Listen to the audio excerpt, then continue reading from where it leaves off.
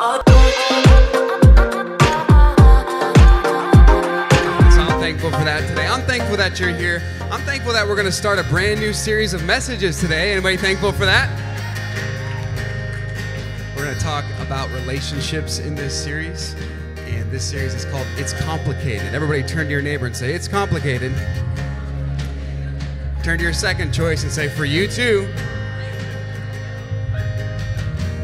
And I'm looking forward to diving into God's Word on this Mother's Day. You can find a seat today. And if you have a Bible, I want to encourage you to go to the book of Ruth today. Ruth. No matter what your relationship status might be, I believe that there is great value in the Word of God.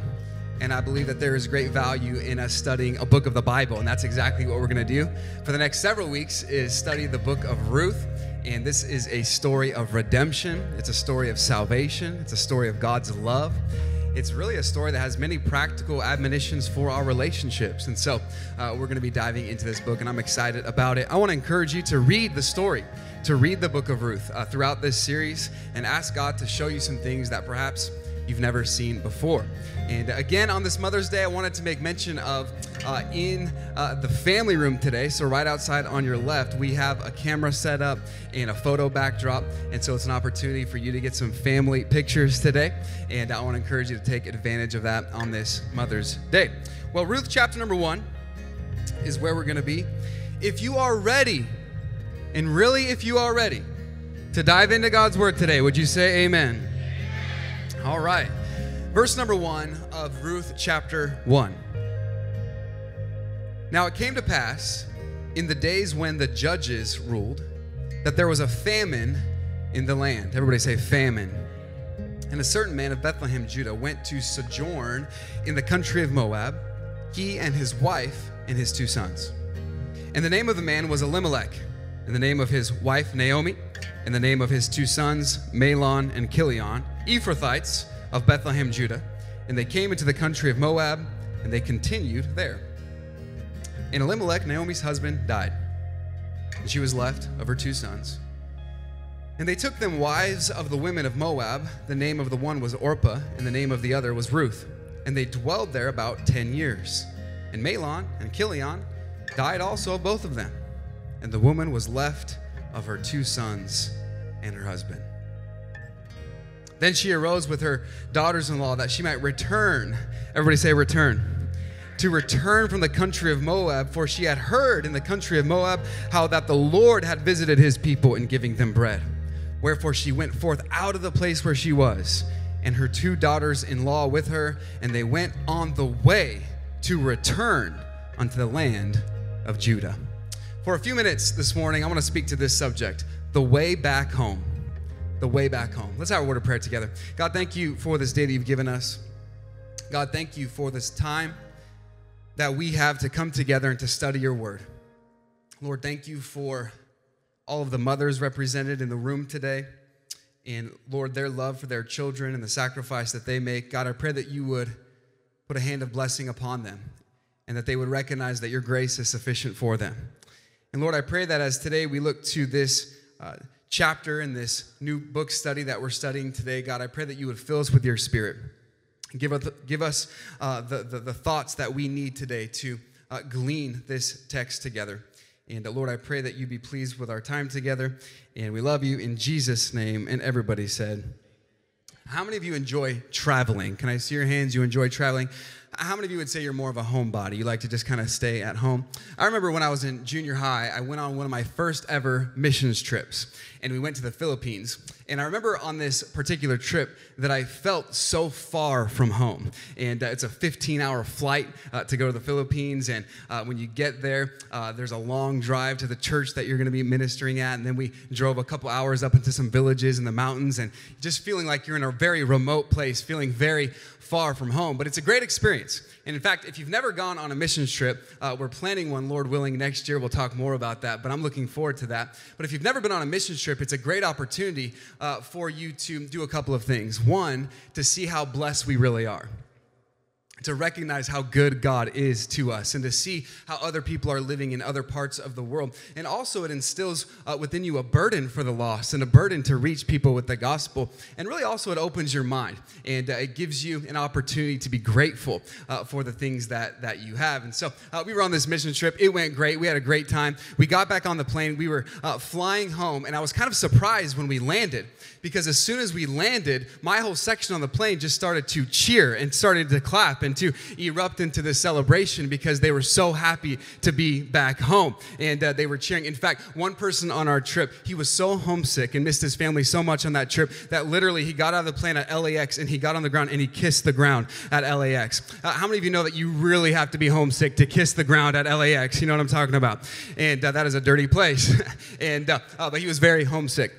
And then we did what you should always do when coming home internationally. The first stop is In-N-Out Burger, because nothing feels like home than eating an In-N-Out Burger. Is anybody with me on that this morning? Okay, thank you so much. All the spiritual people in the room. And we made our way safely back home. You know, the Bible often speaks about the importance of returning home. Perhaps the most famous example of this is the story of the prodigal son. And the prodigal son goes out and he lives a riotous lifestyle and he spends all of his father's money. He spends his inheritance. But the Bible chronicles how he returns home. The Bible says this in Luke chapter 15, verse 17. And when he came to himself, and I love that phrase, that there was a moment in time when he came to himself, when he realized, I'm not on the path that I need to be on. And he came to himself and he said, how many hired servants of my father's have bread enough to spare, and I perish with hunger?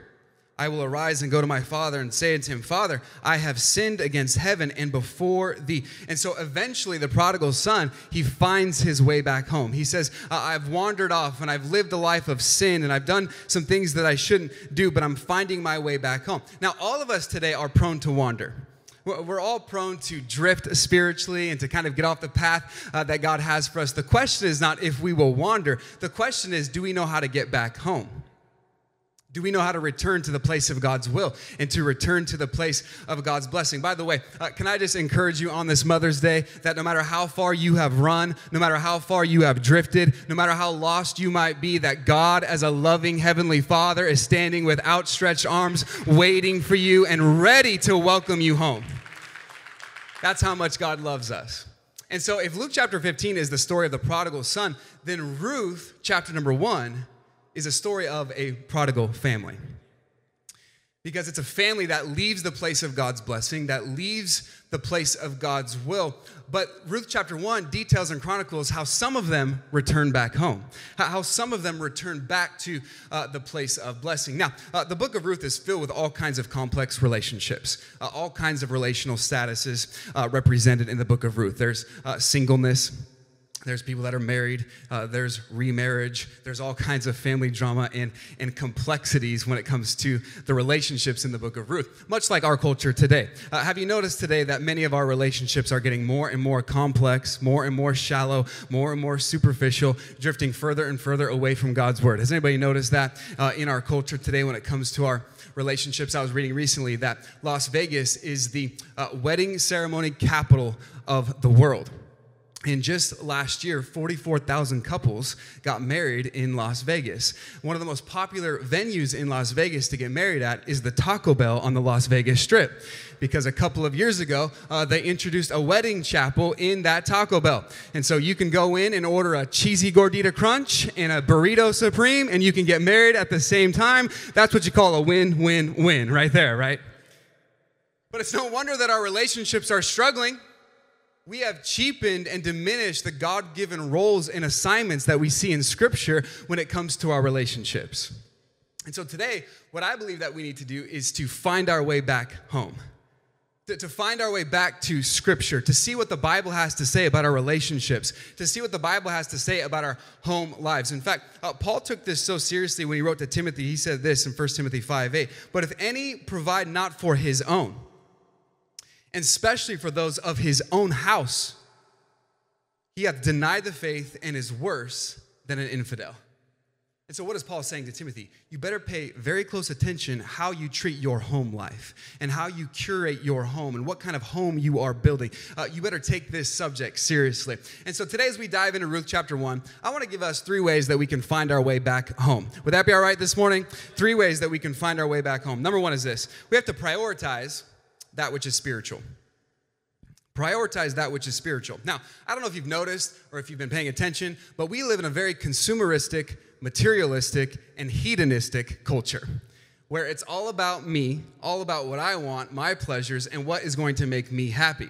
And it's in a day where we are so focused on the material that we have to get back to prioritizing that which is spiritual. Now, I want to pick up the text in verse number 1, and I want to encourage you to keep your Bible ready and open today as we go through this text together. Many of the verses will be on the screen, but I want to encourage you to follow along. Notice verse number 1. It says this. Now, it came to pass in the days when the judges ruled. Now, we have to pause right there because this was a terrible time in human history. The days when the judges ruled was the worst of the worst. There was no king in Israel. In fact, if you want a summary of what life was like during this time, read the last verse in the book of Judges, probably on the same page in your Bible. It says that every man did that which was right in his own eyes. That everybody just did what they thought was right. Everybody did what they wanted to do. And if you want an even more vivid and in-depth picture of what that looks like, later on today, read Judges chapter 19, and it will horrify you. It's a terrible, terrible time in human history. And so this was a time when everyone did that which was right in their own eyes. And because of that, notice what verse number 1 says in our text, that there was a famine in the land. And so this is one of 13 famines recorded in Scripture. There was a famine in the land, but if we keep on reading, it says this, and a certain man of Bethlehem, Judah. And so the famine was in Bethlehem. Now, there's a lot of irony in the book of Ruth, one of which is the name Bethlehem literally means house of bread. And so here they are in the house of bread, and everyone is starving to death. See, what happened was, because of the sin and the devastation and the wickedness of the land, a place that was supposed to be a place of fruitfulness turned into a place of famine. By the way, can I tell you today that that's exactly what sin does in our lives? It takes a place of fruitfulness and it turns it into a place of famine. It takes a place of blessing and it turns it into a place of barrenness. And so we see that this was the time when the judges ruled, a terrible time in history. There was no king in Israel. Everyone did that which was right in his own eyes. And now there's a famine in the land in Bethlehem in the house of bread. And a certain man of Bethlehem, Judah, verse 1, went to sojourn in the country of Moab, he and his wife and his 2 sons. And the name of the man was Elimelech, and the name of the wife Naomi, and the name of his 2 sons Mahlon and Chilion. I know these kind of sound like Star Wars names, but just bear with me. Mahlon and Chilion, Ephrathites of Bethlehem, Judah, and they came into the country of Moab, and they continued there. So a lot happens in these 2 verses. We're introduced to this one particular family that was living in Bethlehem, the house of bread. You have the father and the husband, Elimelech. The name Elimelech means, my God is king. It was a good name. It was a strong name. It was a name that carried with it a testimony. And so everywhere Elimelech went, they recognized that he worshiped the one true God. My God is king. Elimelech is married to a woman named Naomi. The name Naomi means pleasant. She was very pleasant. She was just someone that you wanted to be around. Have you ever met someone that was just always pleasant? They were always smiling, always encouraging, always kind of nice to be around. Anybody know anyone like that? Only a few people. Okay, we need to have some more friends that are made. And so Elimelech, his name means my God is king. And then you have Naomi, and her name means pleasant. And so you have this strong couple, right? You have this power couple. You have a strong husband, Elimelech, and you have Naomi, pleasant, and they were just a great couple. Their 2 sons, Mahlon and Chilion. The name Mahlon means unhealthy, and the name Chilion means puny. And so most commentators believe that their children suffered from some sort of physical infirmity. And so you have this strong couple, Elimelech and Naomi, and you have 2 children that were unhealthy, Mahlon and Chilion. And so this was a time of difficulty for the parents, but not only that, this was a time of famine. It was a time when they were desperate for food. And so they were going through a difficult season. And what Elimelech does, what we read in verses 1 and 2, is Elimelech makes a decision for his family to leave the place of Bethlehem, the house of bread, to go 50 miles away to the city of Moab. Now, why did he make this decision? There was a famine in the land. He wanted to have food. Is everybody tracking with me so far this morning? And so Elimelech makes this decision. We're going to move from Bethlehem to Moab, 50 miles away. Now, on paper, This move made sense in every way. This was an economic decision. This was a family decision. This was even a sensible decision. But here's what I want you to see this morning. It was not a spiritual decision. Because nowhere in the process do you see Elimelech, my God is king, seeking his God. Nowhere in the process is Elimelech asking God what he should do. And so what Elimelech is doing is he's taking matters into his own hands, and what he is doing is prioritizing the material over the spiritual.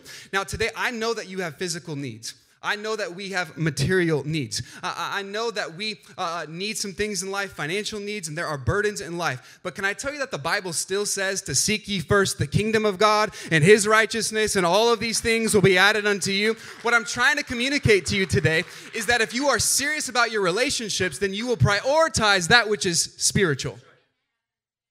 This is why Joshua said, as for me and my house, we will be successful. He didn't say, as for me and my house, we will be satisfied. He didn't say, as for me and my house, we're going to go to the best schools and get the best grades. Those are great things. But that's not what he said. He said, as for me and my house, we will serve the Lord. What was the main priority in Joshua's life? That which was spiritual. And so Elimelech here, he is making this decision based on a material need. Now, you might be thinking on a practical level, what's the big deal? What's the big deal with Elimelech going to Moab? Well, Moab was no place for God's people. In fact, the Bible says in Psalm 108, I think we have the verse today on the screen, Psalm 108, verse number 9, Moab is my wash pot. In other words, Moab was referred to as God's garbage can.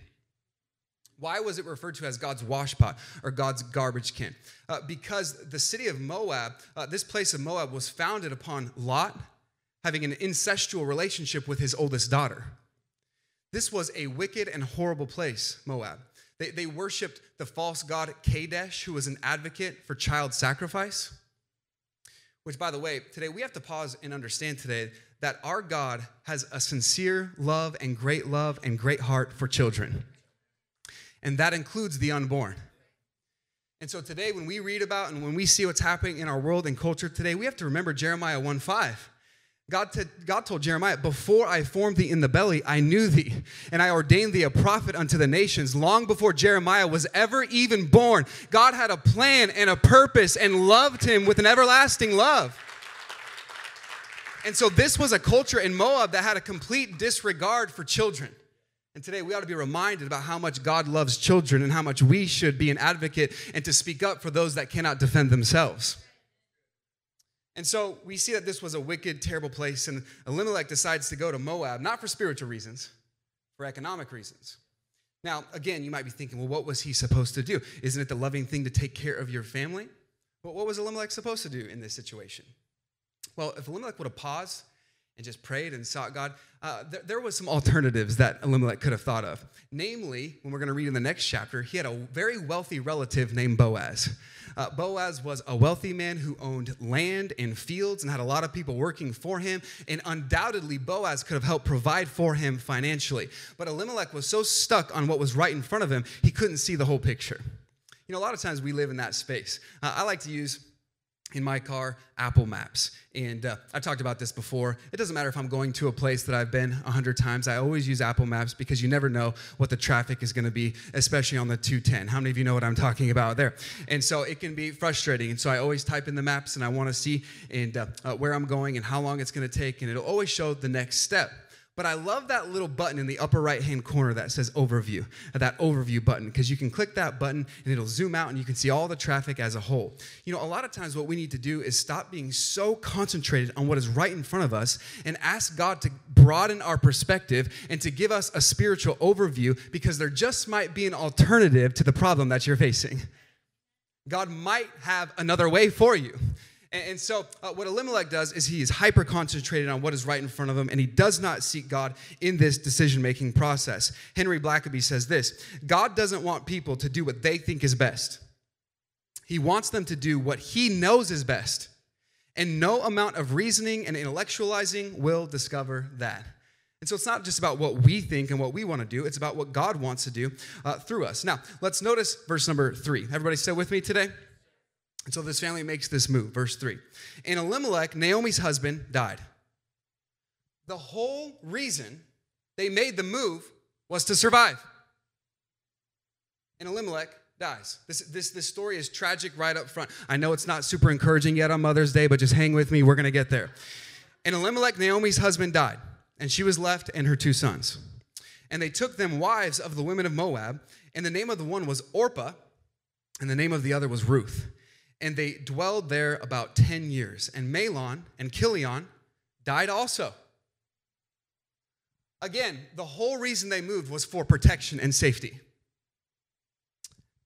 The sons die also, both of them, and the woman was left of her 2 sons and her husband. And so now here's Naomi.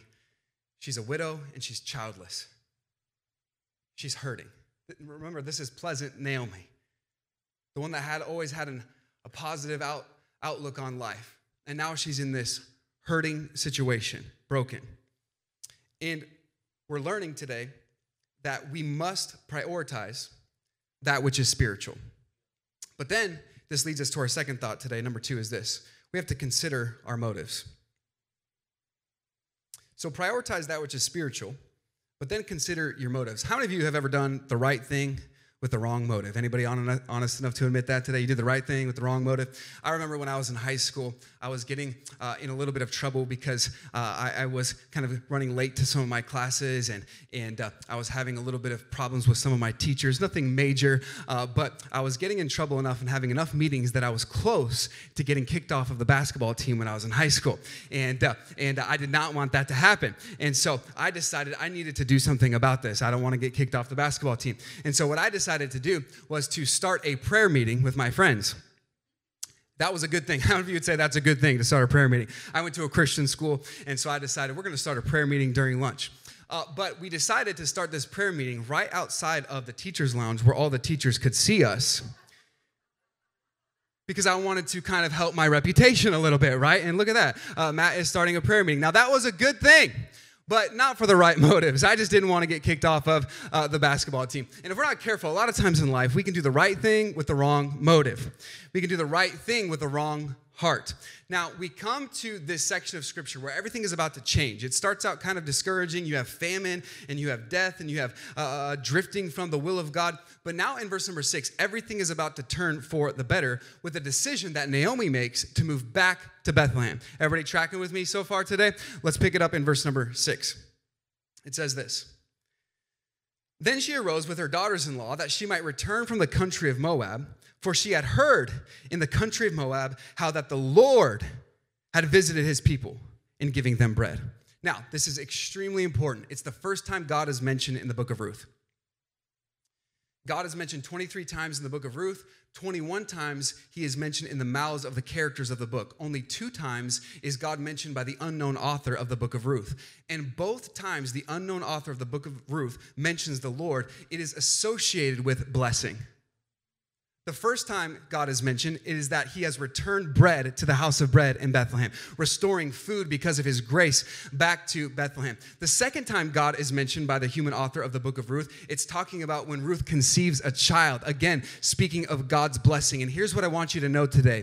Even in the midst of famine, even in the midst of difficulty, even in the midst of adversity, God is still good. Even in the midst of pandemic, even in the midst of turmoil, even in the midst of great sorrow, God is still good. He still loves us. He still has a plan for us. God is always in control. He is always good. It's easy to find things to complain about in life, but when was the last time you paused and you praised the fact that he is good and his mercy endures forever?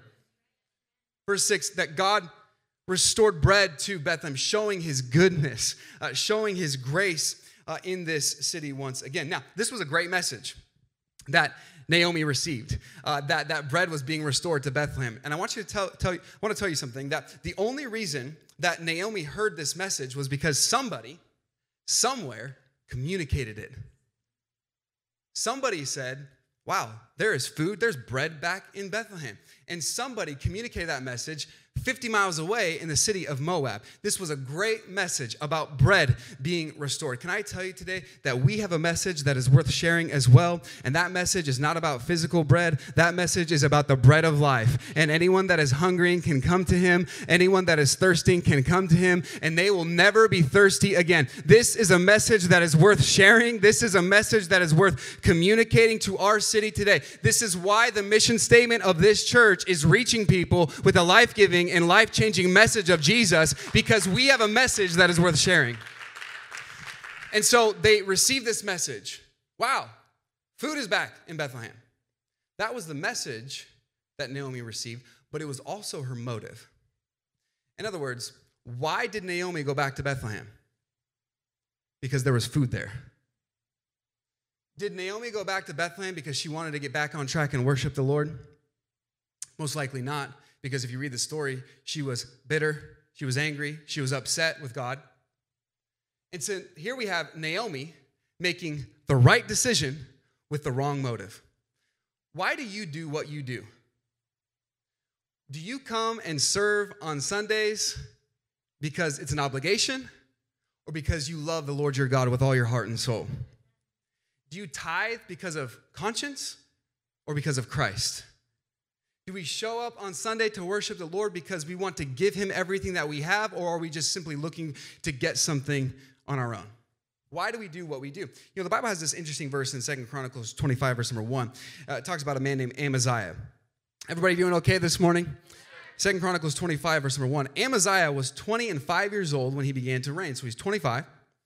And he reigned 29 years in Jerusalem. And his mother's name was Jehoiadin of Jerusalem. And he did that which was right in the sight of the Lord, but not with a perfect heart. In other words, he had the right actions, but he had the wrong attitude. And a lot of times we can find ourselves in a place spiritually where we're doing the right things, but our heart's in the wrong place. We have the wrong motive. We have the wrong attitude. Can I encourage you to check your motives today, to consider your motives? Hey, why am I doing the things that I'm doing? Is it because I love the Lord, my God, with all my heart and soul? See, it could have looked like from an outward perspective that Naomi was coming to Bethlehem to worship. I'm returning back to Bethlehem to worship the one true God. But what looked like worshiping was actually just wanting. We have to be careful that what looks like worshiping in our lives is not just something that we want in a transactional return from God. And so we have to prioritize that which is spiritual, and then we have to consider our motives. And this leads us to a third thought today. Number 3 is this: go forward with unwavering commitment. We have to be willing to move forward with unwavering commitment.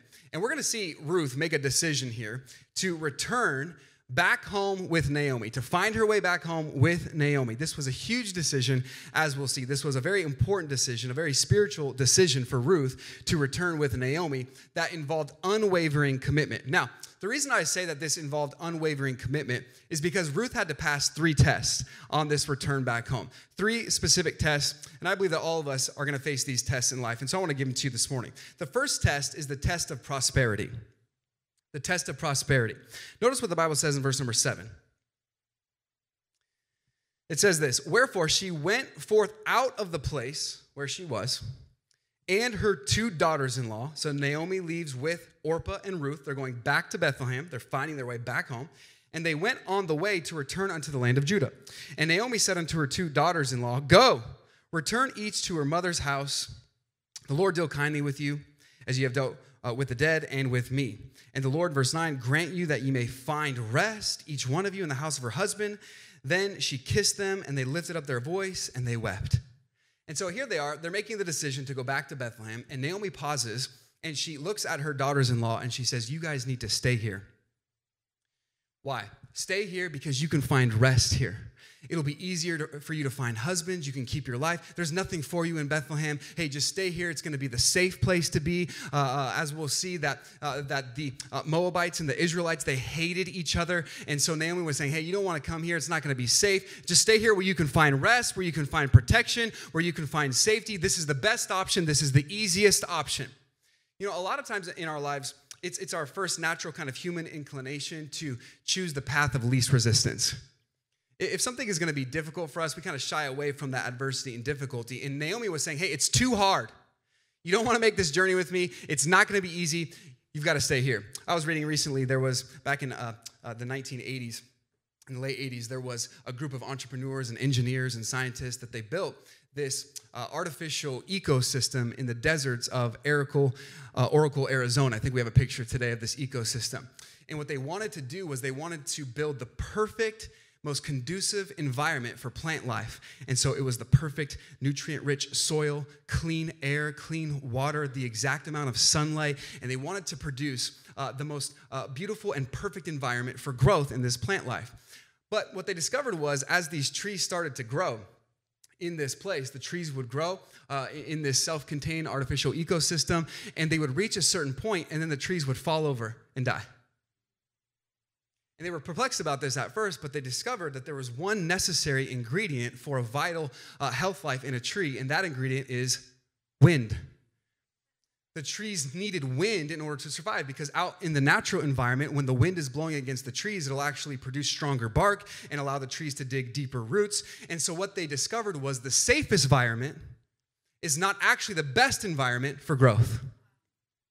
Can I tell you today that God did not design you to live in a spiritual, safe ecosystem where you're never going to have any problems, never going to encounter any adversity in life? God did not save you to play it safe. God did not save you to mitigate risk and to minimize adversity and difficulty in life. No, sometimes we need the wind. We need the adversity because God has called us to be stronger because of it. And so I want to encourage you today that we have to step out by faith even when it's uncomfortable, even when it might seem like there's a risk, to say, I'm willing to do whatever God wants me to do, even when it's uncomfortable.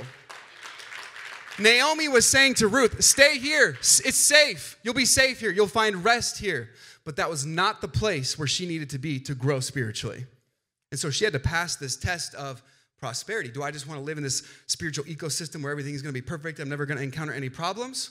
Or am I going to step forward and do what God wants me to do? And so that was the first test. Notice verse number 10.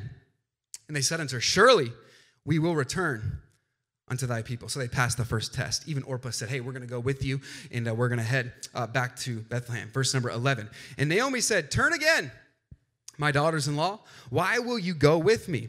And are there yet any more sons in my womb, that they may be your husbands? Turn again, my daughters, go your way, for I am too old to have an husband. And if I should say, I have hope, if I should have an husband, and also tonight, and should bear also sons, would you tarry with them till they were grown? Would you stay for them from having husbands? Nay, my daughters, for it grieveth me much for your sakes that the hand of the Lord has gone out against me. Now, what the second test that they had to pass was this test of perplexity. So they passed the test of prosperity. She said, stay here, it'll be safe. But now is the test of perplexity. Naomi is presenting a perplexing problem. And what she is doing in this text is she's referring to something in the book of Deuteronomy, chapter 25. It's the Levirate law. And basically what the law said in the Old Testament was if you are a widow and your husband died, then it was the responsibility of your brother to take care of you and to take care of your family. And so Naomi is saying, hey, Mahlon and Chilion died. I don't have any more sons to take care of you. And even if I were to get married today and have more sons, are you going to wait till they're grown to take care of you? No, that's not going to happen. You need to go so that you can start your own family, so that you can live your own lives. Stay here so that you can do that. Naomi was saying, if you come with me, I can't promise you protection. I can't promise you a family. I can't promise you children. And so you need to stay here. And she was saying, you're going to miss out on so many wonderful things in life if you come with me. By the way, the devil always wants us to believe that following Jesus and following his will, we're going to miss out on some things in life. That we have this kind of spiritual FOMO, the fear of missing out. If I really get serious about the Lord, then I'm going to miss out on so many blessings. But can I tell you that nothing could be further from the truth? Because Ruth did end up going with Naomi. Ruth did end up meeting Boaz, getting married and having children, and not just any children, children that would be in the very line of Jesus Christ. Can I tell you today that God's plan is always better than our plan, and that God can see things that we cannot see. And so we have to have the ability to step forward with unwavering commitment, to pass the test of prosperity and to pass the test of perplexity when things don't make sense and I don't know how I'm going to find provision and I don't know how it's all going to work out. I'm going to be faithful anyways. Now, this leads us to the last test. Number 3 is this, the test of popularity. Now, I want you to see it in verse number 14. It says this, and they lifted up their voice and wept again. There was a lot of weeping, a lot of crying. By the way, never make a permanent decision based on a temporary emotion. Am I preaching to anybody today? Never make a permanent decision based on a temporary emotion. A lot of times we get caught up in the emotion of the moment and we end up making a decision that sticks with us the rest of our lives. Ask Esau. And so we shouldn't make these decisions based on temporary emotions. Now, they lifted up their voice and they wept again. Orpah kissed her mother-in-law, but Ruth clave unto her.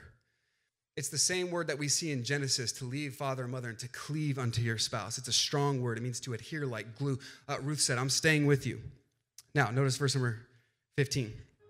And she said, behold, thy sister-in-law is gone back unto her people and unto her gods. Return thou after thy sister-in-law. Here was the test of popularity. Orpah's doing it. Ruth, stay here. It's the best plan. It's the most safe. You can have a future. You can have a life. And look, even Orpah, your sister-in-law, she's doing it. When it comes to our relationships, we ought to never take our cues from the world around us. Never fall into this trap of thinking, well, they're doing it, and they seem fine, and they're sleeping around, and it seems like they're having a good time, and there's no problems there, and they're doing what they want to do, and they're not in a small group, and they seem fine. And don't take your relational cues from the people around you. The Bible says those that compare themselves among themselves are not wise. This was the test of popularity. Well, the world around me is doing it. Orpah's doing it. By the way, at this point in the narrative, are you surprised at how hard Naomi is trying to get her daughters-in-law to stay? So much to the point where she is encouraging, watch this, Naomi is encouraging idol worship. Look at verse 15. And she said, behold, thy sister-in-law has gone back unto her people and unto her gods. And then she says, go with her. Why would Naomi do that? Go and worship false idols? Can you imagine? I remember one time I was in high school and I was at a youth camp, and there was a couple of rebellious, you could say teenagers that were sitting in the back. They didn't want to be there. Someone made them go to camp, and they were just, they were there because they had to be there. And the preacher was up and he was preaching. He preached a gospel message. He was preaching salvation. And he said, if you want to get saved, if you want to put your faith in Jesus Christ, I'm going to encourage you right now, be bold, step out of this aisle, come forward to the front, and you can pray and receive Jesus Christ as your Savior. I was standing in the back. I was watching, and there was these two teenage girls that were sitting on the back row, and one of the friends that was ready, you could tell the Holy Spirit was working on her life because she looked uncomfortable, and she stepped out to go and to pray and accept Christ, and her friend that was sitting next to her grabbed her and held her as if to say, don't you dare go forward. Can you imagine? Don't go and accept Christ. Essentially, here's Naomi. Go worship false gods. Why would she do this? Go worship false gods. Don't come with me. I believe it's because Orpah and Ruth were living proof that Naomi's sons married Moabite women. And so to show up back in Bethlehem with Moabite women, that was her sin being exposed. And so Naomi wanted them to stay to cover up her own sin. So often in life, we're afraid of conviction. We're afraid of our sin being exposed, and so we hide and we cover up. But a life of hiding will never lead to a life of healing. Naomi says, stay here. You can't come. So Orpah says, okay, she goes back. But then Ruth makes an unwavering commitment. And I want you to see it. We're going to read this next verse. This is the first time that Ruth speaks in the whole book. Very powerful words. In fact, for years, these words have been used in marriage ceremonies, which is always kind of funny to me because it's actually from a daughter-in-law to a mother-in-law. Can you imagine at a wedding, one of the husband or the wife saying, I just want to say something to my mother-in-law. I will never leave you. I will never forsake you. That's the context. Notice what she says. Verse 16. And Ruth said, entreat me not to leave thee or to return from following after thee. For whither thou goest, I will go. She says, Naomi, wherever you go, I'm going with you. And where thou lodgest, I will lodge. Wherever you live, I'm going to live. And thy people shall be my people. Talking about her relationships. That was a big statement because, again, the Moabites hated the Israelites hated the Moabites. And so for Ruth to say, as a Moabite woman, I'm going to love your people are going to be my people, that was a huge decision. And then she says this in verse 16, and thy God my God. This was her conversion moment. She says, Naomi, this is bigger than just family. Your God is going to be my God. I'm going to turn from the God Kadesh that I grew up worshiping in Moab, and I'm going to start worshiping the one true God, Yahweh. Your God will be my God. This was her conversion moment. Notice verse 17. Where thou diest, I will die, and there will I be buried. The Lord do so to me, and the more also if aught but death part thee and me. She says, you know what? I'm going with you no matter what. There's no turning back. I'm following the one true God. I'm going with you. I'm going to pass the test of perplexity and prosperity. I'm going to move forward with unwavering commitment. Now, notice Naomi's response. I want to read a few more verses today and we'll be done. Notice verse 18. And when she saw that she was steadfastly minded, she was resolved in her disposition. Can I encourage you, there ought to be some convictions that you have in life that you are resolved in your mindset. That you're not going to bend on certain things. You're going to have some non-negotiables in life. Just like Joshua said, as for me and my house, we will serve the Lord. Hey, as a parent today, as a father, as a mother, what are your non-negotiables for your children? Ruth had this kind of unshakable commitment. And so Naomi, she didn't even respond to that beautiful, poetic commitment that Ruth gave, and she just left from speaking unto her, verse 18. She just didn't even respond. Verse 19. So they two went until they came to Bethlehem, and it came to pass when they were come to Bethlehem that all the city was moved about them. In the Hebrew language, it's the word commotion. It means there was a huge commotion when Naomi and Ruth came back.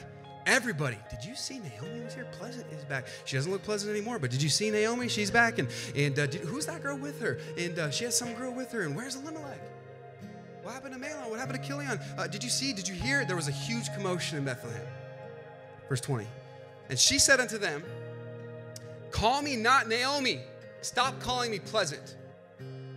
That was who I was 10 years ago. Not anymore. Don't call me Naomi. Call me Mara. For the Lord Almighty, El Shaddai, hath dealt very bitterly with me. Don't call me pleasant. Call me bitter. What a great testimony to a new convert, Ruth. Ruth is like, your God will be my God. And Naomi's like, yeah, well, my God's dealt pretty bad with me. She was broken. And she also had a skewed perspective. I want you to see it. In verse 21, she said, I went out full, and the Lord hath brought me home again empty. Do you see how her perspective is skewed and actually in reverse? I went out full. I was living a good life. I had everything. I had a wonderful family. I had what I wanted. I went out full, and God brought me back empty. That is a skewed perspective, because every good gift and every perfect gift, every good thing in your life comes from above. He said, I went out full and God brought me home empty. Verse 21. Why then call ye me Naomi? I'm not pleasant, seeing the Lord hath testified against me and the Almighty hath afflicted me. She said, I'm broken. She had a skewed perspective. By the way, that's exactly what bitterness does. Bitterness always leads to blindness. When someone is walking in bitterness, they have major blind spots. Bitterness always leads to blindness. Naomi had a skewed perspective. She was blind. God's dealt very bitterly with me. Last verse, verse 22. So Naomi returned, and Ruth the Moabitess, her daughter-in-law, with her, which returned out of the country of Moab. And they came to Bethlehem. And watch this, is the last phrase we'll see. In the beginning of barley harvest. And that is a thread of hope. Because in the scripture, harvest and the barley harvest always speaks of joy. It speaks of the fact that God was about to restore food to Bethlehem. He was about to bring bread back to the house of bread.